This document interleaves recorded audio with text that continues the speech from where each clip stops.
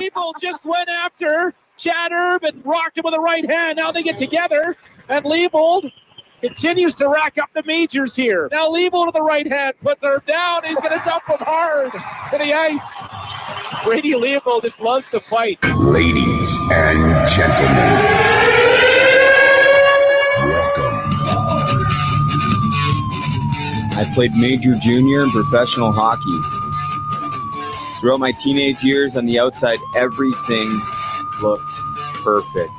When you're hot, you're hot. Brady Liebold with his fourth goal of the game. And the Kelowna Rockets having a whole lot of fun tonight. Nobody knew I had been sexually abused at the age of 5. I did everything to hide it from everybody. I submerged myself into hockey.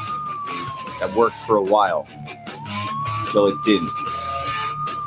OxyContin led me to heroin. Heroin led me to fentanyl and everything else.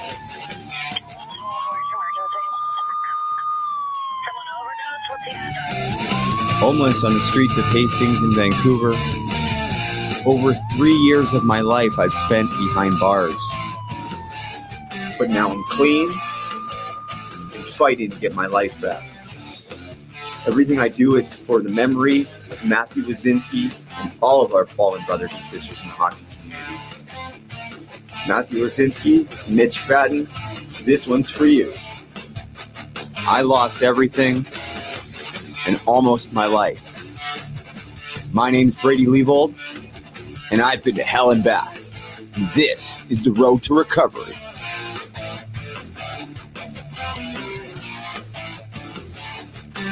All right, guys, what's going on? Looks like the internet's a little bit slow. Welcome back to another edition. Hockey to Hell and Back, the road to recovery. It's Brady Liebold coming at you guys live from Matt Thompson's basement in Mooresburg, Ontario. That's right, the temporary Matthew Lazinski Memorial Studio.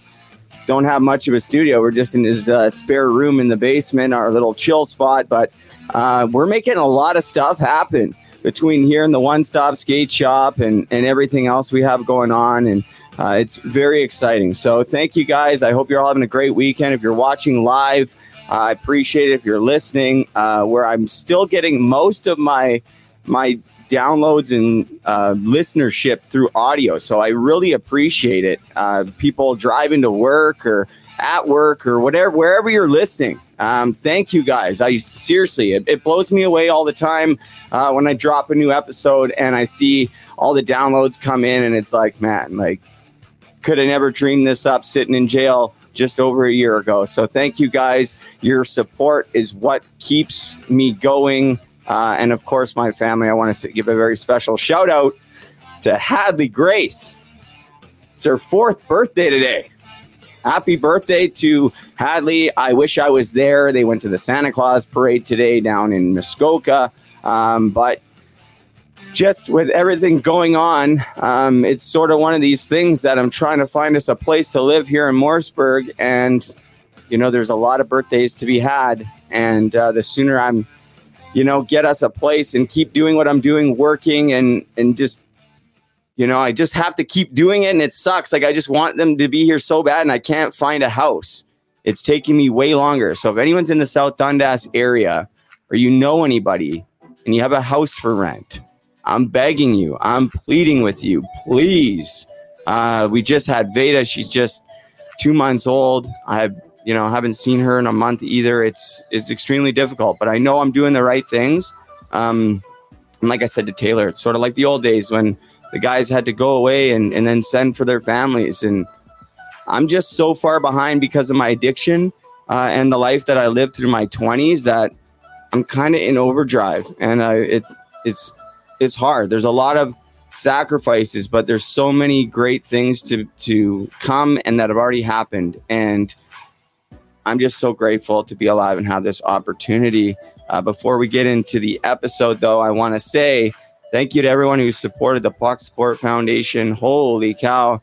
Can't even keep up with the emails. We're going to have the store available, which is going to make it a lot easier come January. I'm hoping for earlier, but I've learned to just add a little bit of extra time because it's a lot and I need help. So if anyone listening or watching, if you want to get involved and you want to help out, the door is wide open. There's so many opportunities. We're just really starting to get things going. If anyone's struggling too, I want to say you can reach out to Sandra Murray, Sandra at pucksupport.com. She is a licensed professional and she is an unbelievable lady.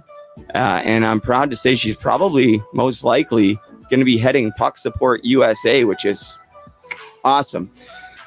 If you could see my sweatshirt, Puck Support, hashtag end the stigma in red, mental health, end the stigma. It's just a prototype. If you like it, let me know. Every Puck Support item that's going to be coming through, if you lift up right here, it's going to have a name of somebody we've lost. So this was the outline. So it doesn't look very good because this one I just threw on, but this one's in memory of Matthew Lazinski because I used the original inside piece. You can see this is just the outline. I was like, hey, I could probably just throw that on there too.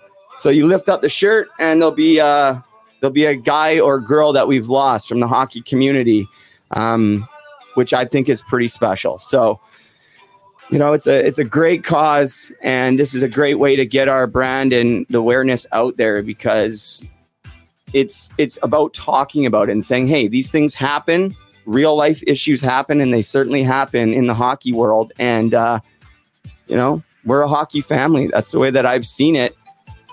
Man, this last 7 months since I started the podcast, holy shit, hockey family up. Let's go. People I don't even know, right? And that's what hockey does. So I feel there's a big hole there, and a lot of people do. And it's going to take a lot more than just the Puck Support Foundation, the Puck Support. It's going to take several groups. So, you know, if there's anybody out there that has different charities or different things like this, let's all work together.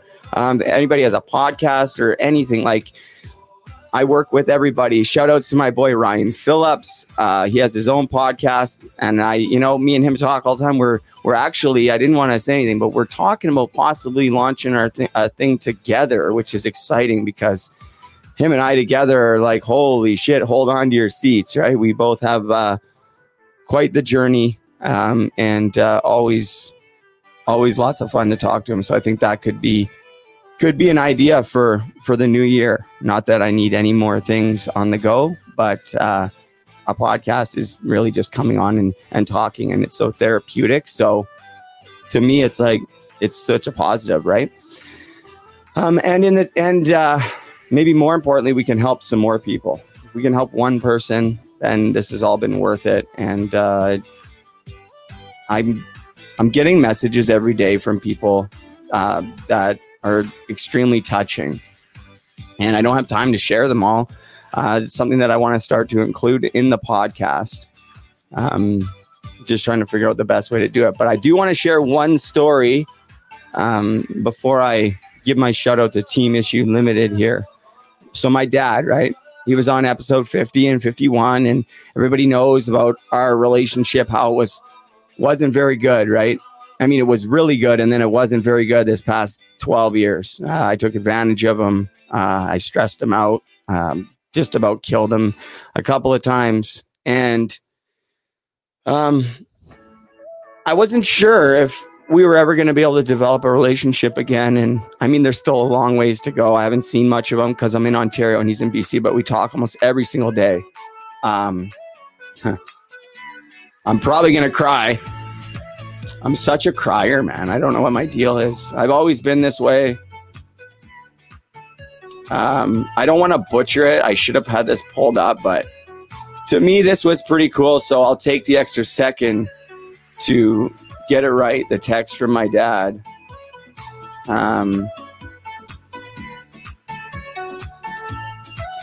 There it is right there. He said, so I'm in HomeSense Pitt Meadows with a mask on. Guy runs up to me, says, hockey to heroin, right on, and runs out the store. My dad says, older guy. He goes, weird, but I guess you're getting around. So, There was a time when people would see my dad in the store and be like, hey, do you know what Brady's done? Or just on him about like all the horrible shit that I was doing. My dad was like walking around our hometown with his head down, scared to go anywhere. And that's pretty cool. So I don't know, just makes me just want to keep going even more. So anyways, I'm going to just stop before I start crying anymore. But before we bring in my guests, this episode is proudly brought to you by Team Issued Limited. Team Issued is connecting all walks of life. Team Issued does this by recreating that special feeling of being part of something bigger. A community for all striving towards the same goal. Guys, check it out. teamissued.ca. Promo code TOEDRAG15 to get 15% off your total purchase. I'm working on my toe drags in the one-stop skate shop when there's no customers in there. You better look out. I'm coming. I'm making my comeback with the Maxwell Mustangs, but I'm getting my hat back on backwards. So let's support Team Issued, guys. New shipment coming in. It was supposed to be here 3 days ago, but I guess Canada Post is a little backed up. So hopefully Monday, One Stop Skate Shop will have a new stock of Team Issued Limited for anyone in the area. Come on down and see us. That's it for the intro. Guys, you know how this goes. We'll see this one about 5 minutes or so.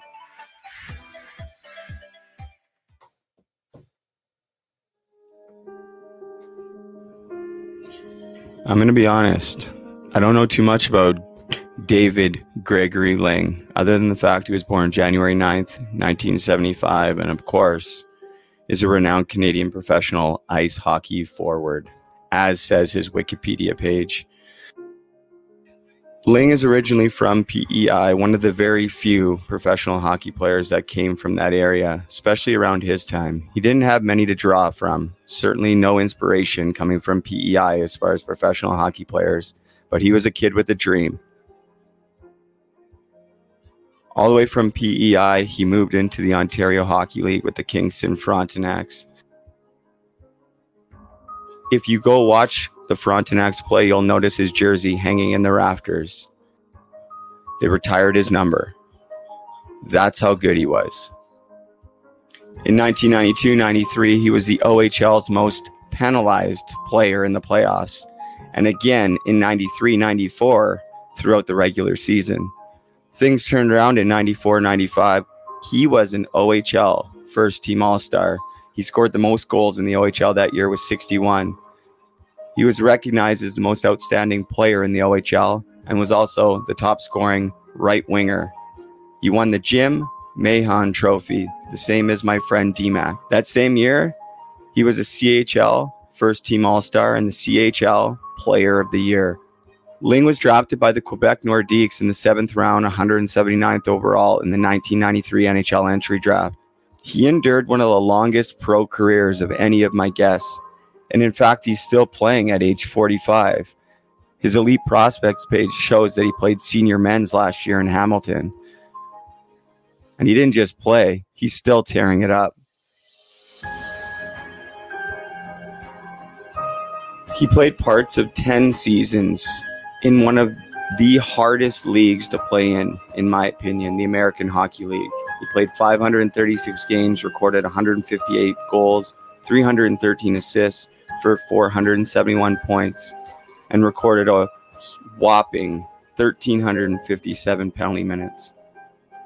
He played another 4 years in the old IHL, 255 games, 88 goals, 124 assists, 212 points, 554 penalty minutes.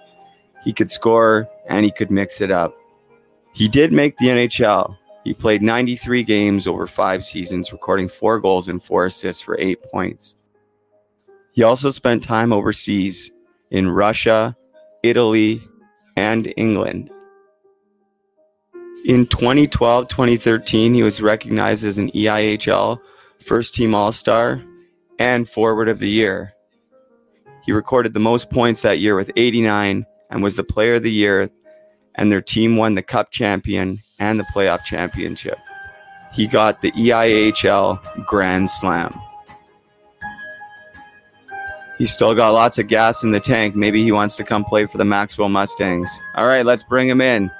Former NHLer, David Ling. Hey, Brady. Linger, what's going on, buddy? Sick stash.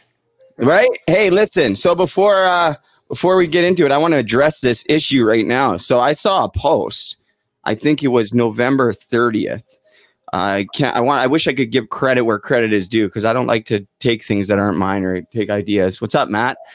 And so I saw this post. It said, like mental health and issues don't end on November 30th, right? So I'm going to keep the stash for the whole year till next November. I might trim it up. Plus, Taylor told me, my girlfriend told me I should keep it. So let's just address that. So people watching, you better get used to the stash, because it's staying in honor of men's mental health and all of that for the entire year, not just November. So, but anyways, I want to say thanks for taking the time out of your day on a Sunday, especially because I know you're probably working hard all the time. It's probably your day off. Sorry to bug you, but let's talk a little bit about where your love from hockey started. Because I love to hear. I'm a West Coast guy. You're way out there. PEI. Tell us a little bit about that, Linger. Yeah, it was PEI. There's not much to do in the winters, and being in Canada, it's hockey's the end all and be all. And we started. I have an older brother, so I even probably started a little earlier than most kids, and tagging along his footsteps. But like you said in the intro, there wasn't a lot of NHL players from PEI. I do wear 17 because of Gerard Turcolant, who ended up coaching me, and we became pretty good friends now. So there was a couple, and there was a couple to look forward to, but it isn't like it is today. There was no major junior, and there's a major junior team here now that is doing well, and the kids get to see and get to, their dreams are a little bit closer than mine just watching it on TV. Well, no doubt. And I'm sure a lot of those kids looked up to you. I can only imagine, you know what I mean? You would have really helped those kids, I'm sure, going back in the summer times, like I'm sure you did. Where are you living now, Linger? I'm in Oakville, Ontario now. And, I'm working in the financial industry, and I'm licensed in PEI and in Ontario. So I'm back and forth all the time. Okay. You're in Oakville. So another thing I was going to talk about at the end, but I'll say it now. I'm going to be down in Oakville on the 14th, I believe, back at Rob McDougall's house, because I'm getting my teeth done. So I'm coming down to Oakville. Borrow mine. Yeah. Pardon me? You can borrow my teeth. Yours come out too. I saw the picture. Actually, I love that picture of you. But so I need to know a little bit about how you ended up in the O. Like, how'd you end up in the Ontario Hockey League coming from PEI? So back before there was a major junior team, we were able to pick which league we wanted to play in, and so we had to declare before any of the draft. There was a date where you couldn't just pick where the best position where you went. You had to pick before anything happened. So the West was too far for me. I felt, and I didn't want to play in the Quebec League. And you watch, at that time I was watching Eric Lindros and all those guys come out of the OHL, and I thought it was a game that fit my style. My brother went, he ended up going to Notre Dame in Wilcox, and then Notre Dame in Indiana at NCAA. But he wanted to do that way, and I felt that I wanted to play in the NHL, and the only way to do that was, I was a smaller guy back in the 90s, and you had to prove that you were bigger in than just being 5'9", and I knew I had to go and fight, and I picked the OHL, and I don't regret it. I went to St. Mike's the year before, and just to show the scouts that I was ready to move, and I didn't stay the whole year, but I ended up going for a couple months playing with St. Michael's. What was the competition like coming out of PEI? Because I've heard you talk about it briefly before, and obviously you would have been extremely dominant coming out of PEI in your area. It's no question. You don't have to be humble and modest about it. Like, what was the competition level like, and where was your mind at when you had to leave your small town or your small area and then go test yourself against some of these guys from the big cities that are maybe on these clubs where they're picking guys from all over, and you maybe are like, were you questioning your ability, or were you going in there and you're like, hey, I don't care, I'm going, and this is the way it is? Yeah, there was definitely second guessing, but the talent, there was some good talent in the Maritimes around that time. It just the depth of the players wasn't there. There was one or two on each team, and just not 16, 17, 18 like there is in Ontario and out west. So there was some talent, but there was second guessing because the unknown in anything, the unknown in hockey, the unknown in life scares people, and it did scare me. And I was confident that that I would fit in. I didn't know how good I could be, and until you get in and you feel comfortable and you fit in, and you start to realize that that the dream is closer than it was back in PEI. Yeah, well, absolutely. And then you move from somewhere like PEI, which I've never been to, and is definitely on my bucket list because I've only seen pictures and watched videos and heard people talk about it. It just looks so beautiful. And, being on the West Coast my whole life, the ocean, I'd just like to see that side, right? And but it's kind of interesting. I was thinking, Linger, like I went from Port Coquitlam, which is essentially Vancouver, to Swift Current at 16 to play in the Western Hockey League. And that was a culture shock. So you kind of had it the other way, where you went from a, PEI all of a sudden to St. Mike's at 15. Were you went, what was that like?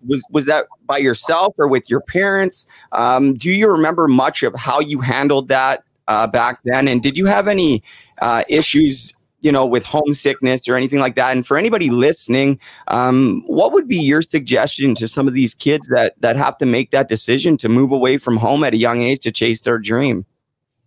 Yeah, it was, I did, the first year I lived with a family, a cousin and the family, and that made it a little bit easier. But I was in Toronto, and coming from PEI, where there's 150,000 people in the whole province, to Toronto. We all know how big Toronto is. And it was, I only lasted 2 months. I was homesick. I was going to an all boys school.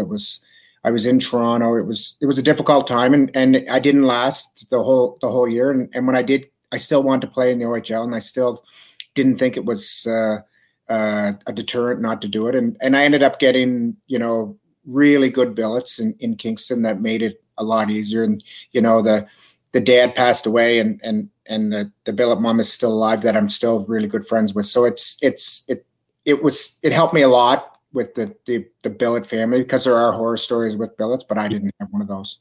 Yeah, no. And I was very fortunate too with the billets that I had. And, it's something, and I've talked about this multiple times on the podcast, but still not nearly enough, because it's, it's kind of a thankless job. The people, these billets, sure, do they get compensated by the teams? Yeah, but not, I'll tell you right now, I saw the check one time sitting on the counter for $300 that they were getting a month for having me there in Swift Current. That's the going rate, I guess, in the Western League back then. And I'll tell you what, I was eating way more than $300 worth of food. I was bringing 6 teammates home every morning and cooking like 24 eggs every morning. You know what I mean? And yeah, it's 18 years old. You don't even think about, the cost of stuff and all of that. And so the billets, they sacrifice a lot, right? And you mentioned the horror stories, and it's something that I feel very lucky that I had great billets as well. And those are some of the best relationships, and I still too talk to billets as well. But what about advice for kids that, if they're moving away from home and if they're stuck in a rut and they're like, hey, maybe like I'm missing home so much I want to quit, or I'm missing my girlfriend back home so much I want to quit. At what point in time or what direction do you point a kid? What advice do you give them? Yeah, I got to play in 3 different decades, and the later I played, the more I realized that the culture has changed. And, we went away at 16, 17, and the drinking was around, the partying was there. You were the cat's ass in the town, and you thought you were, and it was easy to get in trouble. It was easy to fall into ruts, and, you start drinking, and the depression comes in, and you're homesick. But I got to see how the kids are doing now, and they're playing video games, and the culture's changed. Drinking's not there, so at least that part has changed. The homesickness is, I'm sure, still there, and I think that shows like yours and shows like and different things that are allowing. It used to be hockey was the tough guy. No, we don't make our feelings known to the team, to our parents. We're tough. We're doing it. We're going to fulfill our dream. And I think the avenues there now, even within the teams, there's team psychologists that you can go talk to, and your parents are more open now. They, your parents aren't, always. They're there to listen to. So it's there's a lot more avenues for the kids now. But I think that, I have two boys that are very more open to their emotions than I was. So I think the culture in not only hockey, but in the world is changing. And I definitely agree with you. And certainly that's for the better. And, I've questioned it myself about how much, yes, the culture has changed, but how much is it going to affect a player's ice time if he is, the coach notices that he's spending more time with a sports psychologist, or, is open about some of the things he's dealing with? Are we there where the stigma is ended, so that, then all of a sudden, if he has a bad game, it's like, oh, well, you must be dealing with something back home, because I'll tell you what, I'm not going to say what coach, but I went through stuff. I was going through a lot of stuff, and it's my fault because I wasn't honest, but I was a young kid. I was never completely honest with what was going on. But the coach would be like, oh, blaming this and blaming that. And it was more so after I went and spoke to the psychologist and it came out that I was going through some stuff. Maybe things have changed, but where are we at, in your opinion, with that in the dressing room if you were a coach today? Yeah, I think that some of the older coaches with the old mentality are still around and still, I'm sure, would take some bias. They'd be lying if they said they didn't in some way. We all know that there's a pecking order on every team, whether it's through ability or through personality. The coach likes some players better than others. And as a team, even as a teammate, I didn't like every player on my team. I probably liked 5 or 6 and probably hung out with 5 or 6. But when you get to the rink, you like everyone and you make do. But so I think that you're right that you might get it, but I think that the kids now realize that, it's life's more important than hockey. I think that the culture of hockey being the end all be all. Yeah, they all want to play in the NHL and the dream is, but I think that the culture in the world today is less one dimension in hockey, where the kids are like, boy, that hockey's such an expensive sport that they're coming from a lot of money usually anyway, so that they're going to be fine outside, they think, in their brain. So it's like, what do I need the coach's grief for if you keep yelling at me? It's good. Yeah, that's a really good point. That's a really, really great point. I want to kind of move into the pro stuff. We can touch on some of the junior issues maybe later. But you moving into your pro career, coming off some incredible numbers coming out of the Ontario Hockey League, 60 plus goals, CHL Player of the Year. Back then, I noticed, you got drafted in the 7th round. If you're 6'1", you're probably going first overall with those numbers. You know what I mean? Now, and breaking into the NHL, sorry about the dogs, but breaking into the NHL, did you feel like it was like, you had a little bit more to prove being that smaller guy?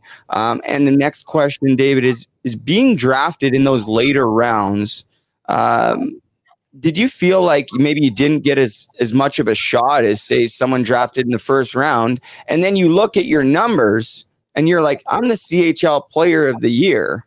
So, and I just played against this guy all year and I had, this many more. So is that hard to deal with? Because I think, it's been a common theme. And the reason why I asked before you answer is because I've spoken to a lot of guys that have had, unbelievable junior careers, unbelievable minor pro careers, but it was really hard to stick in the NHL. So how do you fight through that early on in your career?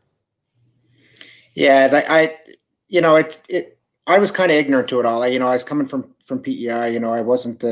I didn't have it in my head all the time on how it worked. And you listen to your agent. Yeah, you went in the 7th round, but you keep going. You got to keep going. So all I wanted to do was play hockey. All I wanted to do American League. I knew I didn't go into my first camp thinking I'm going to play in the NHL like some guys do. And so I kind of accepted that, the first couple of years I was going to play in the American League. I had to prove myself growing up. I had to prove myself in the OHL. I had to prove myself in the American League. I had to prove myself in the NHL. So I always had to prove myself. And I think that it made me a better player because I wasn't able to take nights off, even though it may have looked like I did. But, I couldn't take anything for granted because I always had to work for the next thing. And getting drafted late didn't piss me off as much as, you're playing with a guy and you watch him go up and down and he's getting his NHL break and you're a better player than he is. And it happens in every league. It happens in the East Coast League and the American League.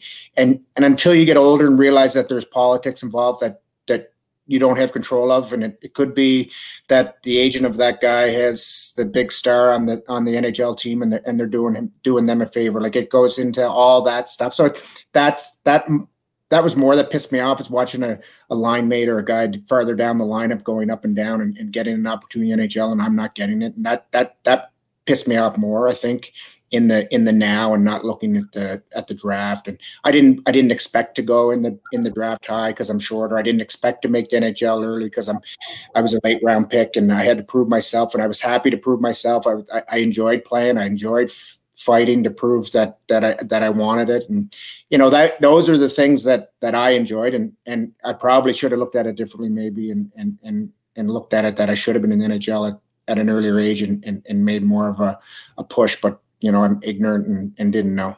Well, and that's the thing. And that's another thing that I try to talk about it a little bit too. And there's a lot of people out there, different coaches and empowering, just people empowering people. And I think that's a great point. And it's all about attitude. And when I mentioned, I was very much the same linger, like I remember going into Norfolk and the American League after Tampa's camp there. And I'm like, I'm going to probably just go to the East Coast this year. I'm not really ready for the American League. And I was just like waiting to go to the East Coast. You know what I mean? Instead of seizing that opportunity, instead of realizing that, hey, listen, there's 30 or 40 scouts at this training camp every practice, like personnel from that team, and you never know who's watching. And next year, maybe that guy that works for that team is now on another team and will give you an opportunity because he liked what you did, but then the other guy didn't, and so then you got sent down. You know what I mean? All it takes is one guy to like you said.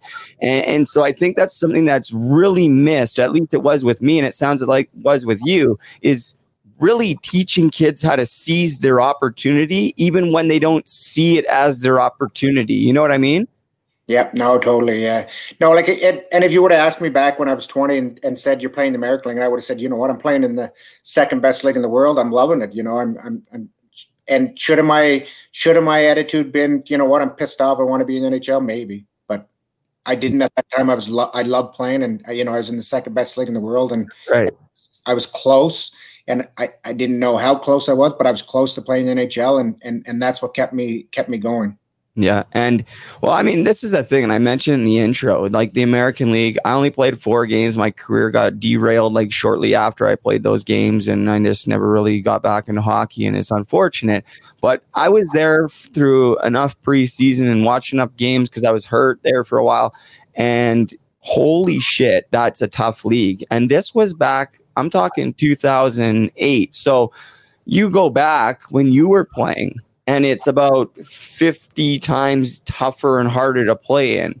How did you endure playing through that league for all those years, all those games, with every single guy, every single night, trying to tear your head off, trying to get to the NHL? Like, to me, that is the hardest league to play in, because every guy is fighting for their chance on every given night. You know what? I look back now and I'm like, why weren't you scared? Like, I enjoyed being the most hated guy in the ice. I enjoyed fighting the big guy. I didn't enjoy getting beat up, but I must not have hated it because I did it the next night and got beat up again the next night. So it was just, I loved it. I was young and dumb, and it was part of who I was, that I loved playing. I loved entertaining, I guess, the crowd, the fans, whatever it was. You like being out there and giving people something to cheer about. And I look, when I was about 30, 35, 34, 35, I ended up getting scared. Like I was on the ice and it was the first time that I really was like, you know I have to fight, but do I really want to fight? Or, I don't want to fight anymore. Before it was like giving an animal some meat, as I was hungry, I wanted to go, and I had no fear. I didn't think of what could happen. And then 34, 35, you start realizing that you could get knocked out in front of everyone, and it could be embarrassing. So I think it was young and dumb, and that's what kept me going. It was in the 90s. It was a big game. There was 6'5" D on the whole D corps on every team was 6'5", 6'6", and wanted to beat up everybody. So it was tough, but I really enjoyed it. And I didn't have any fear, and I probably should have. Yeah, well, maybe you're right, but that answers the question right there. That's how you endured it is through no fear and probably just by sheer love of the game, right? And having that drive. And I mean, you amassed over 1,300 penalty minutes in the American Hockey League. A lot of them, like you said, you fought quite a bit. You played a really hard game. How's your noggin? How's the concussions? I know things have changed. Maybe you guys didn't talk too much about it, but looking back now with what you know, how many do you figure you had? Do you struggle today? Are you worried about the future? Good question. I wasn't diagnosed with any concussions, but I think I would have had, a half a dozen where, and probably more, but the ones where you see the birds and you see black, looking back that those were some form of a concussion. And, when I'm not going through issues in my life I don't feel bad. But I feel like I don't handle downs as good as I would if I didn't have maybe, I don't know. I don't know what comes first or what goes with it. But I do I worry about getting older and seeing what other players are going through? Yeah, I worry about it. Do I think that it could happen? Again, I don't think much is going to happen to me bad. It does, but I don't think that it will. So that's right. I don't worry about it, but I do understand and appreciate the struggles a lot of players do have that have had concussions. I've got good friends that, couldn't leave their room for years because 2 years because all they wanted to do was be in the dark. So I do appreciate it. I haven't gone through a really dark spell that I could blame on concussion. So I don't totally understand it, but I appreciate it. That's right. And I think, obviously like now there's just more awareness with everything because the access to communication is so easy. The access to information is so much easier. And, just to be able to talk about things, everyone's able to have their opinion and interact with each other so easily. And I think that's great in a lot of ways. But I hear you said, like, it's funny because, you're sitting there, you're like, oh, I got scared at 35 a little bit about being like knocked out, and you said you were scared because you didn't want to get knocked out in front of the fans, not that you were scared to knock out because you're going to hurt your brain. No, not at all. I probably should have, but that didn't. I know, right? And that's the thing, though, right? That's how hockey players think. I was the same way, right? We don't think that way, and it's I don't know. So for me, I never playing and seeing all these head injuries, because I know I've seen a lot of injuries, but I've never one time seen a player beg a team not to play. It's changing. The players wanted to play hurt. I don't know if it was because they knew that they could lose their job, whatnot, and use it against them later on, which it probably did in situations, and it still probably does now. But there's an avenue and a culture's change where it's okay to say, you know what, I don't feel good, I'm not playing. And it's okay to feel that way. And you don't get abused by your coach in front of all the players calling you a pussy for not playing and whatnot, which happened. And it put a lot of pressure on you to play. But not one time did a team say you're playing when the players not, because we didn't do it. We didn't say we didn't want to play. we came back early. We always came back early because we wanted to play and we wanted to get in the lineup, and we knew that if we didn't, our job could be taken when we got back. So it's a two-way street, and the game has changed for the better. And just like all health issues are changing every year in hockey and not in hockey for the better. And I think that one of it is the communication that players are having and sticking up for the new age player, that allowing them to be not playing hurt, not playing with a headache, not playing with concussion. Yeah. And yeah, I mean, it takes, there's a lot of people speaking out too. And it's great because we're seeing a lot of guys in the NHL speaking out about different issues that they're having. And I think that to me has a huge impact, because that really shows, like you mentioned, you had very few to look to in PEI. But when you did, it was like, holy shit. You can really relate to that guy, and that really allowed you to identify, right? So it's like, hey, now maybe I can make it to the NHL. So I think if kids who have that dream of playing in the NHL can see an NHL guy, like Robin Lehner, for example, came out and spoke about how he's dealing with mental health issues. And for a young goalie that sees that may be struggling at 13, 14, that could have a huge impact. I've never mentioned this, but a friend of mine growing up, Peter Gordon, actually, I printed his name. I'm going to put it on one of these hoodies, actually. He committed suicide. He was 4 or 5 years older than me, but he was always a street hockey goalie growing up, always a AAA goalie. He moved away to another city, and about 6 months after he moved away, he committed suicide. My dad actually coached him. But, so I think of him going through things and nobody knew. This is going back in the early 2000s, and then this young man takes his life. So for people like Leonard to step up, and different people, not only is it brave for him to stand up, but it's also him rejuvenating his career and bringing it to another level even now, and the team's giving him another chance. Yeah. It also shows that you're not going to be held against you if you do come out and you do say that, I'm lost, I need help me out. Your career is not going to be over. I think that not only one part of it is he came out and he's a role model for other players to say, you know what, I'm hurting, I need help, I have addictions or whatever. But the other side of it is teams taking a chance on him. And it shows the kids that your career is not over if you do come out and admit that you need help.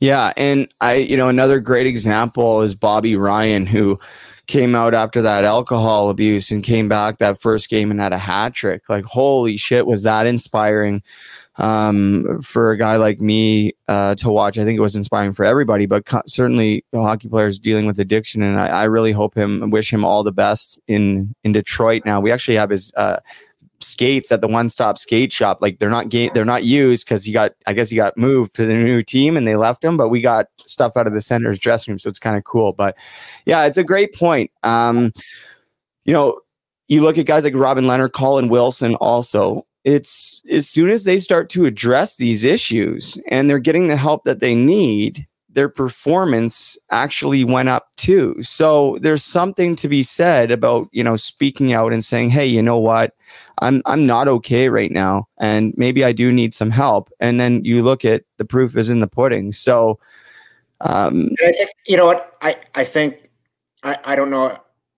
I'm a believer that a lot of it's based on our anxiety that we had, that no one knew when I was growing up or when I turned pro, no one talked about anxiety. No one talked about the stress, which is anxiety. And now, my 12-year-old and 16-year-old boy know exactly when they're getting a little bit of anxiety. They know how they're going to deal with it. We didn't know. I'd get some anxiety about a fight next night and I'd be like, I need a beer. And I'd go and have 2 beer and the anxiety would go away. And I'd be like, God, that feels good. I need, now I need, every time I get this anxiety and now I need 1 or 2 beer. And you didn't have to be drunk, but you had 1 or 2 beer that took the edge off because you didn't know what feelings were. No one talked about it. So I think the awareness of anxiety and the way the culture has changed to anxiety and knows what it is. I think now that the kids can deal with it in a different way than medicating themselves. Yeah, and that's such a great point. I mean, there's such a common theme from everyone I talk to, and myself. I had the same experiences, especially when you're known to fight a little bit, or if you've fought a guy and you're playing him again, and there's an unsettled score there, and it's sleepless nights. And I didn't really know, like, I knew what anxiety was. I heard people talk about it, but I don't have anxiety. Not me. Like, no way, right? But of course, that's what it was. But again, I didn't really know what it was. And of course, I wasn't even going to look to say, hey, maybe I do have anxiety, because it was looked at as like almost like a bad thing, right? But the thing is like most people, especially in the hockey world before a game, are experiencing some form of anxiety, right? So it's kind of important. What about now? Your transition out of hockey, how has it been? Because you went over to Europe, and I wanted to talk a little bit about that, but we can circle back to that maybe. But I want to talk about your transition out of hockey and how it was for you dealing with, I guess you're not really out of hockey because you're still playing, but you're playing at a little bit different capacity. They're senior men's, and I know you're working, but are you missing the camaraderie? Yeah, so there's a big issue transition out of hockey. It's even talking to ex-teammates and guys that finished before I did, because I had to reach out to find out why I feel this way, and is it going to go away? But coming out of hockey, knowing that you get the high, you get of playing, you're the star in the city or whatnot, and people look up to you, and then bang, you don't play anymore, and no one knows who you are, and you're ordinary Joe again.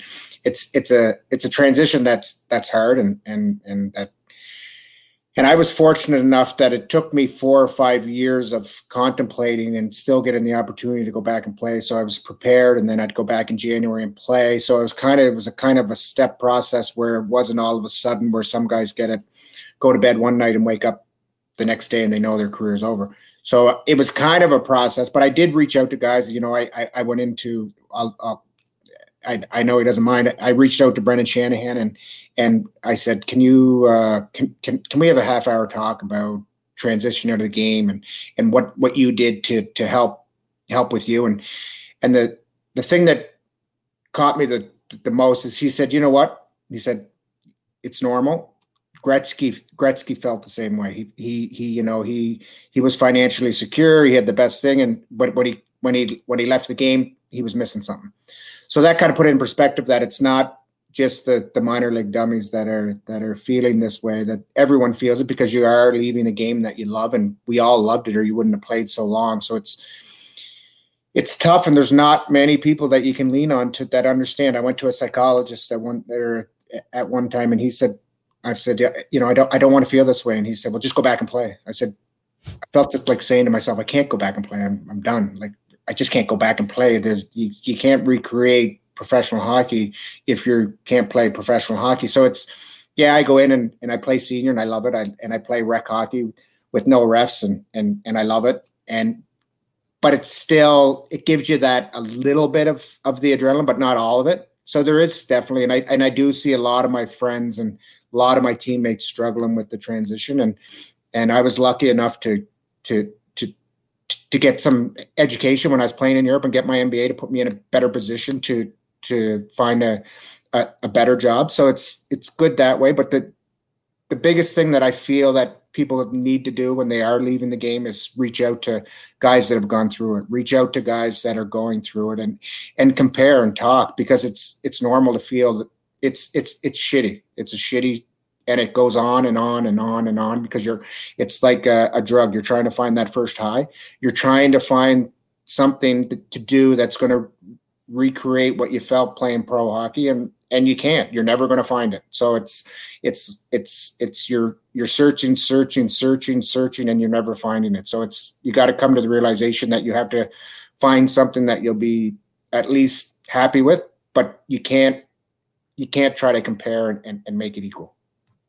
Yeah, there's nothing in my life that has been able to recreate that special feeling as well. And I've talked about it with pretty much every former player, right down to guys coming out of even guys that just finished playing major midget and never played a game of junior, but they played since they were 5 years old, and now they don't have that team. That's something to look forward to, even if it's a reason to not maybe drink on a Friday night because you got to play on a Saturday morning or whatever. It opens up so many more doors for that devil to creep in. And I think for a lot of guys, they don't know what to do with their time.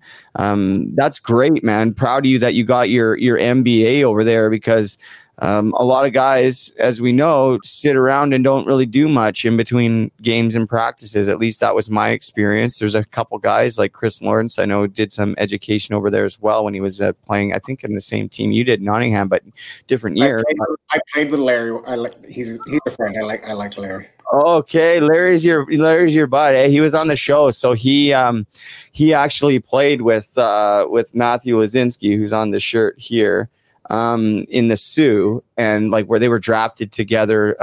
Larry was a first rounder and Lazinski was a second rounder to the Sioux. And me and Larry, actually, we were roommates at the Tampa Bay Lightning prospects camp that you read that article on Sportsnet. Well, he was my roommate there for the 10 days. And then we were down in Norfolk together. So he came on the show on episode 24 to talk Matthew Lazinski. He's going to be back on again, but what a great guy he is. Shout out to Chris Lawrence. Yeah, no, I played with him and we became pretty good friends. We have a lot of the same interests, and then he's a guy that loves life. Yeah, he's such a good guy. Something else, that guy, he was when I met him, he just seemed a lot older than what we were. Like, he was all, because he had played the year before in the American League, right? So he was all done up in his nice suit. Like, we had suits on, but he just looked like a step above all of us at that camp. I don't know. I just felt like he was a little bit like more professional and carried. Too much. Ted will get too big. I know. I shouldn't. Maybe I should just delete this episode. No, but so what? What would your suggestion to guys be then? Like, if you're over in Europe playing right now, and I know COVID, let's just pretend COVID's not happening. Let's say a guy's over there in Europe winding down his career. You should be, I feel like you really need to be telling guys like, hey, utilize that. Like, cause look, you're in a pretty good spot, are you not? Yeah. It's going well. I can't complain. But I do regret not taking courses at the university level as I was playing pro, even if it's one a summer or a correspondence one a year. Like, I do regret I was, you think at that time you're going to play forever.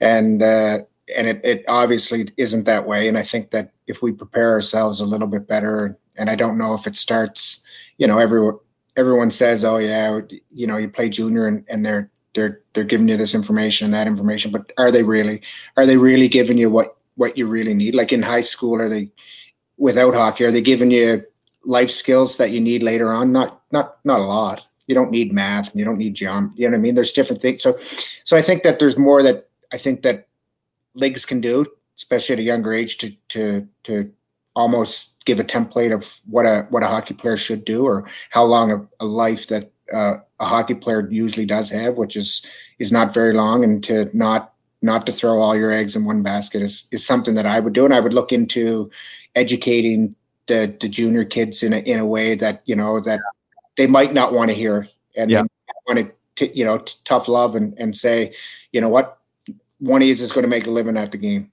Maybe. Yeah.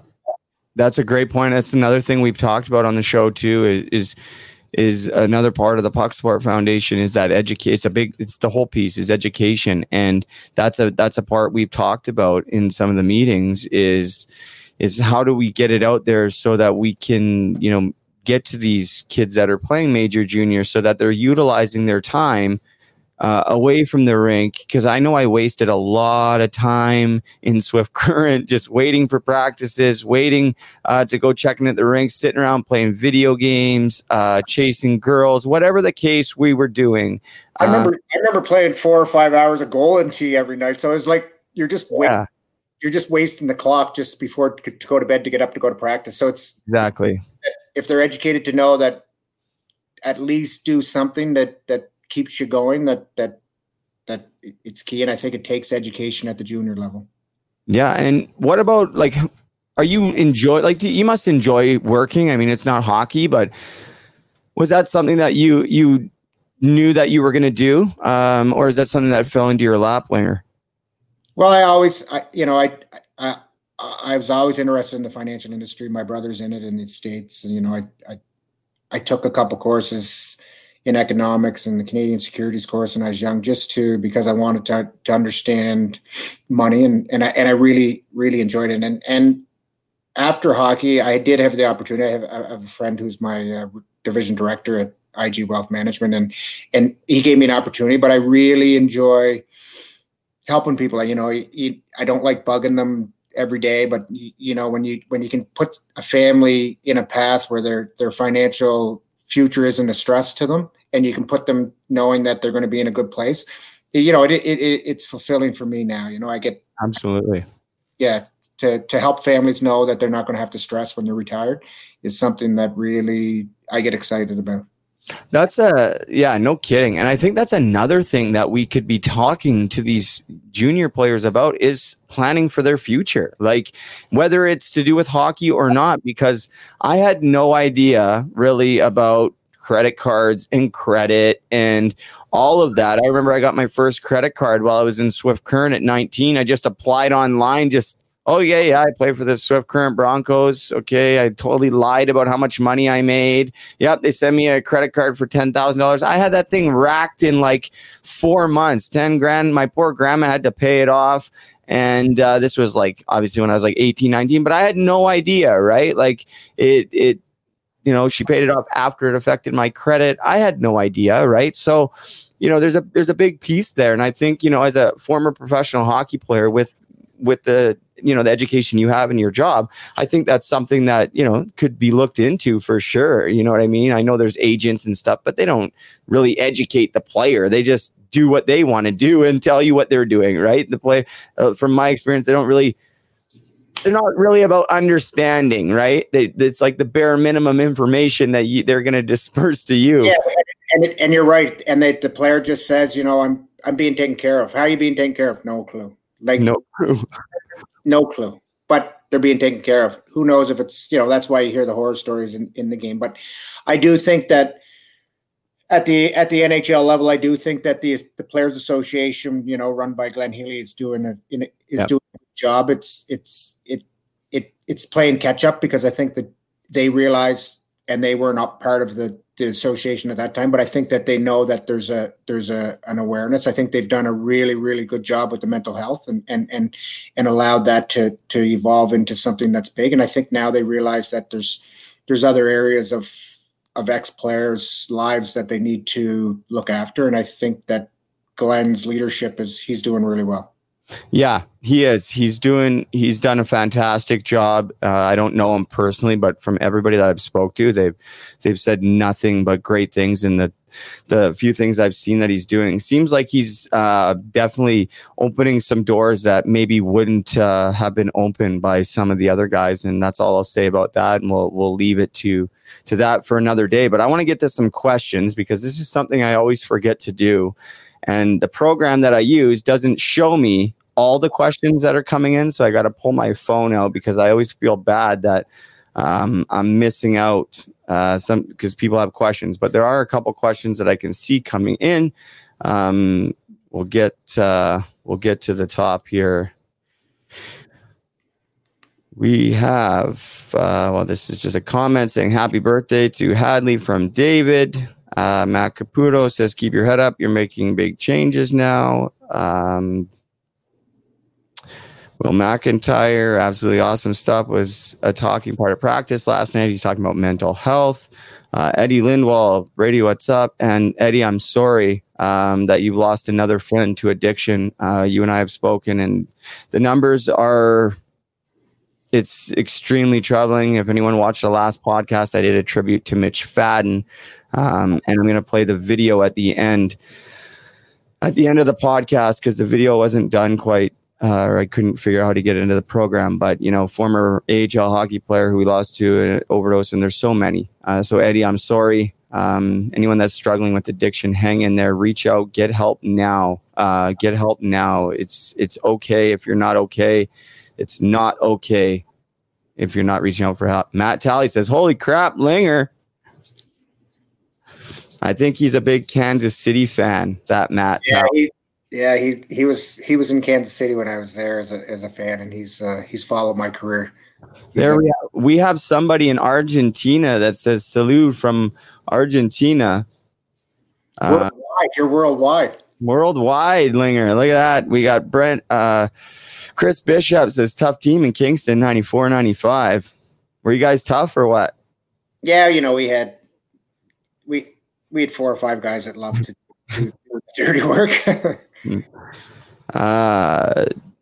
Do today's team sports psychologists address anxiety and other mental health issues? David Carlson, who's one of my biggest supporters. I can't comment on that because I'll say from my experience, I did see a sports psychologist in Swift Current who was great. And again, in Norfolk. And when I was with Tampa, who is Max Offenberger, who's unbelievable. However, there's nobody working for the team that I've ever experienced working for the team that will ever approach you.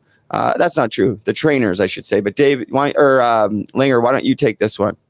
It really has evolved into something that is it's almost like a 5th, 6th coach that it's part of the organization now, and it's there's avenues, and every player knows if they're not around the team, they know every player knows how to get a hold of them, and it can be confidential between the player and the doctor. So there are avenues that protect the player, and sometimes the player wants the team to know it, and that's fine too. But it has evolved into something.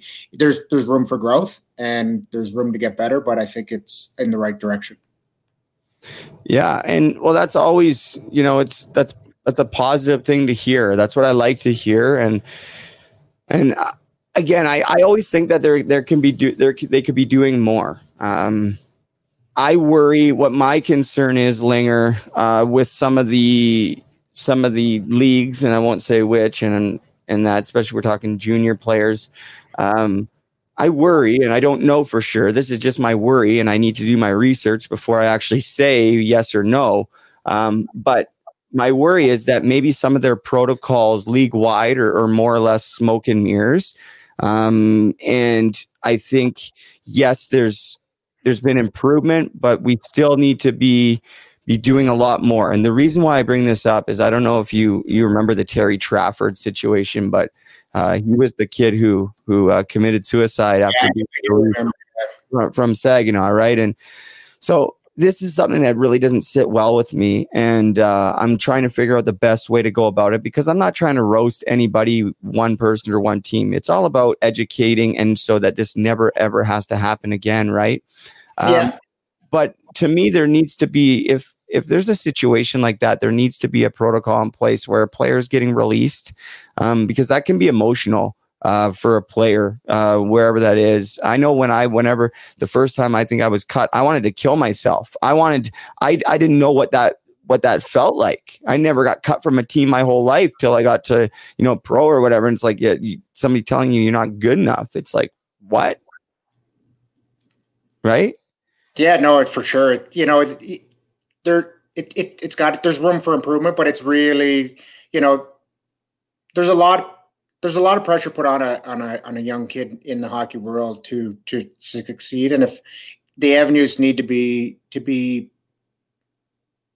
kids without hockey have troubles, and it's a situation where we all need to improve and grow and keep learning from experiences, and I think that the hockey world is moving in the right direction.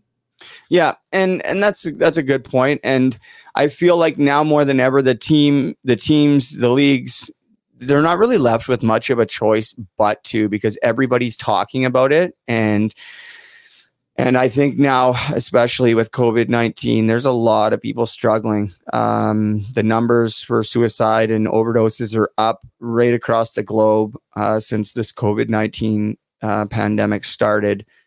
So, maybe now more than ever, especially in the world, this is needed to be talked about. And I appreciate your time. I think we'll probably end up doing this again, and I'd love to be able to lean on you a little bit, because I know nothing about money, and I'm not the guy to take care of the Puck Support Foundation at all. I just want to be in the trenches helping people. So maybe we could talk. Maybe some people that can help steer us in the right direction.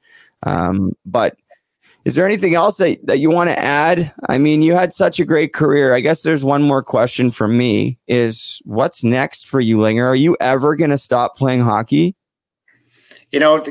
Hockey, meaning putting my skates on and going out and playing with my buddies. Like senior men's is pretty competitive, full contact hockey. Like, that's a step down from pro. That's still real hockey, man. Or that's I first started 4 years ago with that league, and it's way better. The guys are getting younger coming out of hockey and realizing that, but still want to play, and it's an avenue where they still can play, and it's really skilled. And until I get cut, I'm going to keep playing. Man, I'd love to come down and watch maybe one of those games, because I'll be honest, I actually think, you know what? I just remember, did you play on TV in like 2017 in the finals with those guys? No, I wasn't, but Stony Creek did, yeah. Okay, I thought Hamilton was maybe on TV one time. I'm sure I watched you on TV while I was actually behind bars. Like, I'm not kidding. There was one year ago, they did film some games, so you might have. Not sure, because there was an ex-NHLer, and I'm sure, man. I'm sure maybe it was you or man. But yeah, I mean, it's pretty inspiring to see you at 45 years old still out there playing really competitive hockey and doing well. Because I took 10 years off, and I just recently got back on the ice, and I'm playing senior men's up here with the Maxwell Mustangs in this new league. And I'll tell you what, I feel 100 years old, and I'm 12 years younger than you. So kudos to you, man. You're still killing it. Keep it up for as long as you can, man. I love playing, and it even though it's senior, it's still good, and it gets you. The dressing room's still the dressing room, and you still get to joke around with the buddies. And, that's the part that I think a lot of guys miss, is the camaraderie in the room. Yep, that's right. Okay, Linger, I'll let you go. You can get back to managing people's wealth. Yeah, and Sunday.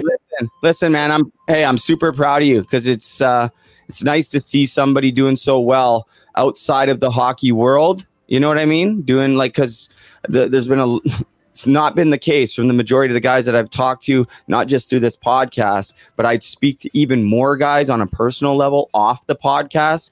And a lot of these guys that, removed from the NHL in the last 5 to 10 years, and some big name guys that are they're got lots of money, and they're still, it's tough out there. So, good for you, man. Keep up the good work. And I'm sure that what you're doing, even though outside of the hockey community, is going to have a big impact in the hockey community. And same with you. The things you're doing are positive and going to help people. And that's really the main thing, is helping the next, whatever the next is, helping. That's right. And I heard you talk about, if you could mix the two boys together, you could have one hell of a player. How goes that? How goes the process with the boys? Are they evening out? I'm trying to melt them together now. It's not working real good, but no, they really enjoy it, and the smiles on their face when they're playing is something that you remember as a kid growing up, because it's you see the smiles, and you see so many kids that don't smile. So my kids are smiling and loving it, and so that's the main thing. That's awesome, Linger. Keep up the great work, man. We'll talk soon. Thanks, Brady. All right, guys, that's retired, semi-retired, I guess, professional hockey player. We didn't even talk about it. Do you guys know that he played in the Coast not that long ago for the Brampton Beast? The East Coast Hockey League in we're talking I think it was 2016, 2017 or 15, maybe even 18. Do you guys have any idea that those guys are mostly 23, 24 years old? And that is a hard league to play in. And he was playing in it, I guess, in his 40s, like close to. I'm going to have to ask him, but kudos to him. That's pretty awesome. So, you know, I wish I had kept playing all those years and whatever, but hey, I'm back on the ice now and that's all that matters. Thanks, Linger. That was awesome. I truly appreciate it. You doing this. It was great having him on. And if you guys watched live, thank you so much for spending your Sunday afternoon with me and Linger. I truly appreciate it. I always say, like, you know, speak out and ask for help. And, you know, I do. And I do counseling and I do the podcast and I talk to a lot of people. But I'll remind everybody, like, I don't have this figured out by any means. I do my best every single day for myself and my family. And for those that want to be a part of my life, that reach out, that need help. And I do my best to share what's in my heart on this podcast. And I only speak the truth, what's the truth for me and what I've experienced. And I'm doing my absolute best. I am trying so hard. And sometimes it just doesn't feel good enough. I'm missing my family like crazy. Taylor and the kids, it's Hadley's birthday and I'm not there. And I've missed so many of my kids' birthdays over the past decade. I guess not decade because I was with them for their first 5 and 6, but I don't want to miss anything else. And that's why I'm doing what I'm doing. I just put my head down and work because I want to build a life for myself and for my family, because I haven't had a house. I haven't had a roof over my head that's been my own ever in my adult life, other than when I was like playing hockey and for maybe like a couple months here. So I'm longing for that. I am struggling because I'm longing for that. But there is no going back. There is simply no going back. Ever. Just can't. And I know that all of this, all of the pain that I've gone through from childhood through addiction, all of it, there is no doubt in my mind, absolutely no doubt in my mind, that it will all be worth it.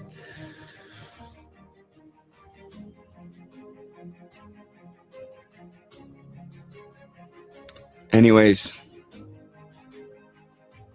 time to wrap this up. If anybody wants Puck Support clothing, guys, you got to email us, team@pucksupport.com.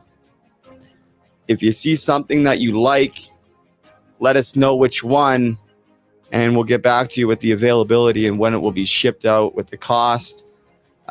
Normal, just Puck Support hoodies are $34.99. With the message is $39.99. Long sleeves, I think, are $25. T-shirts are $20. For now, we're gonna work on getting really, really, really high-end quality hoodies eventually. Like, these are good, but I'm talking like I'd like to have like the Under Armour, like, you know. But we'll get there. Thank you, guys. If you're struggling, please reach out. Made a shirt today that said Suicide Prevention Squad. No more suicides, no more overdoses in the hockey community if I can do anything about it. As soon as COVID lifts, I'm going to be all over the place with the crew, spreading the message of awareness of mental health and addiction all across Canada, and as soon as I can be in the States, all across the US of A. If you want to get involved, please get involved. We need your help. Thanks, guys. Thanks for supporting us all. Please make sure you follow me on Instagram @hockey2heroin. That's @hockey2heroin. If you want to follow the Puck Support Foundation, at Puck Support. We actually have a challenge going on right now to give away some Puck Support swag. So what it is it's going on until December 17th. December 17th will mark 3 years that we lost Matthew Lazinski to overdose. Matthew Lazinski is the inspiration for the Puck Support Foundation.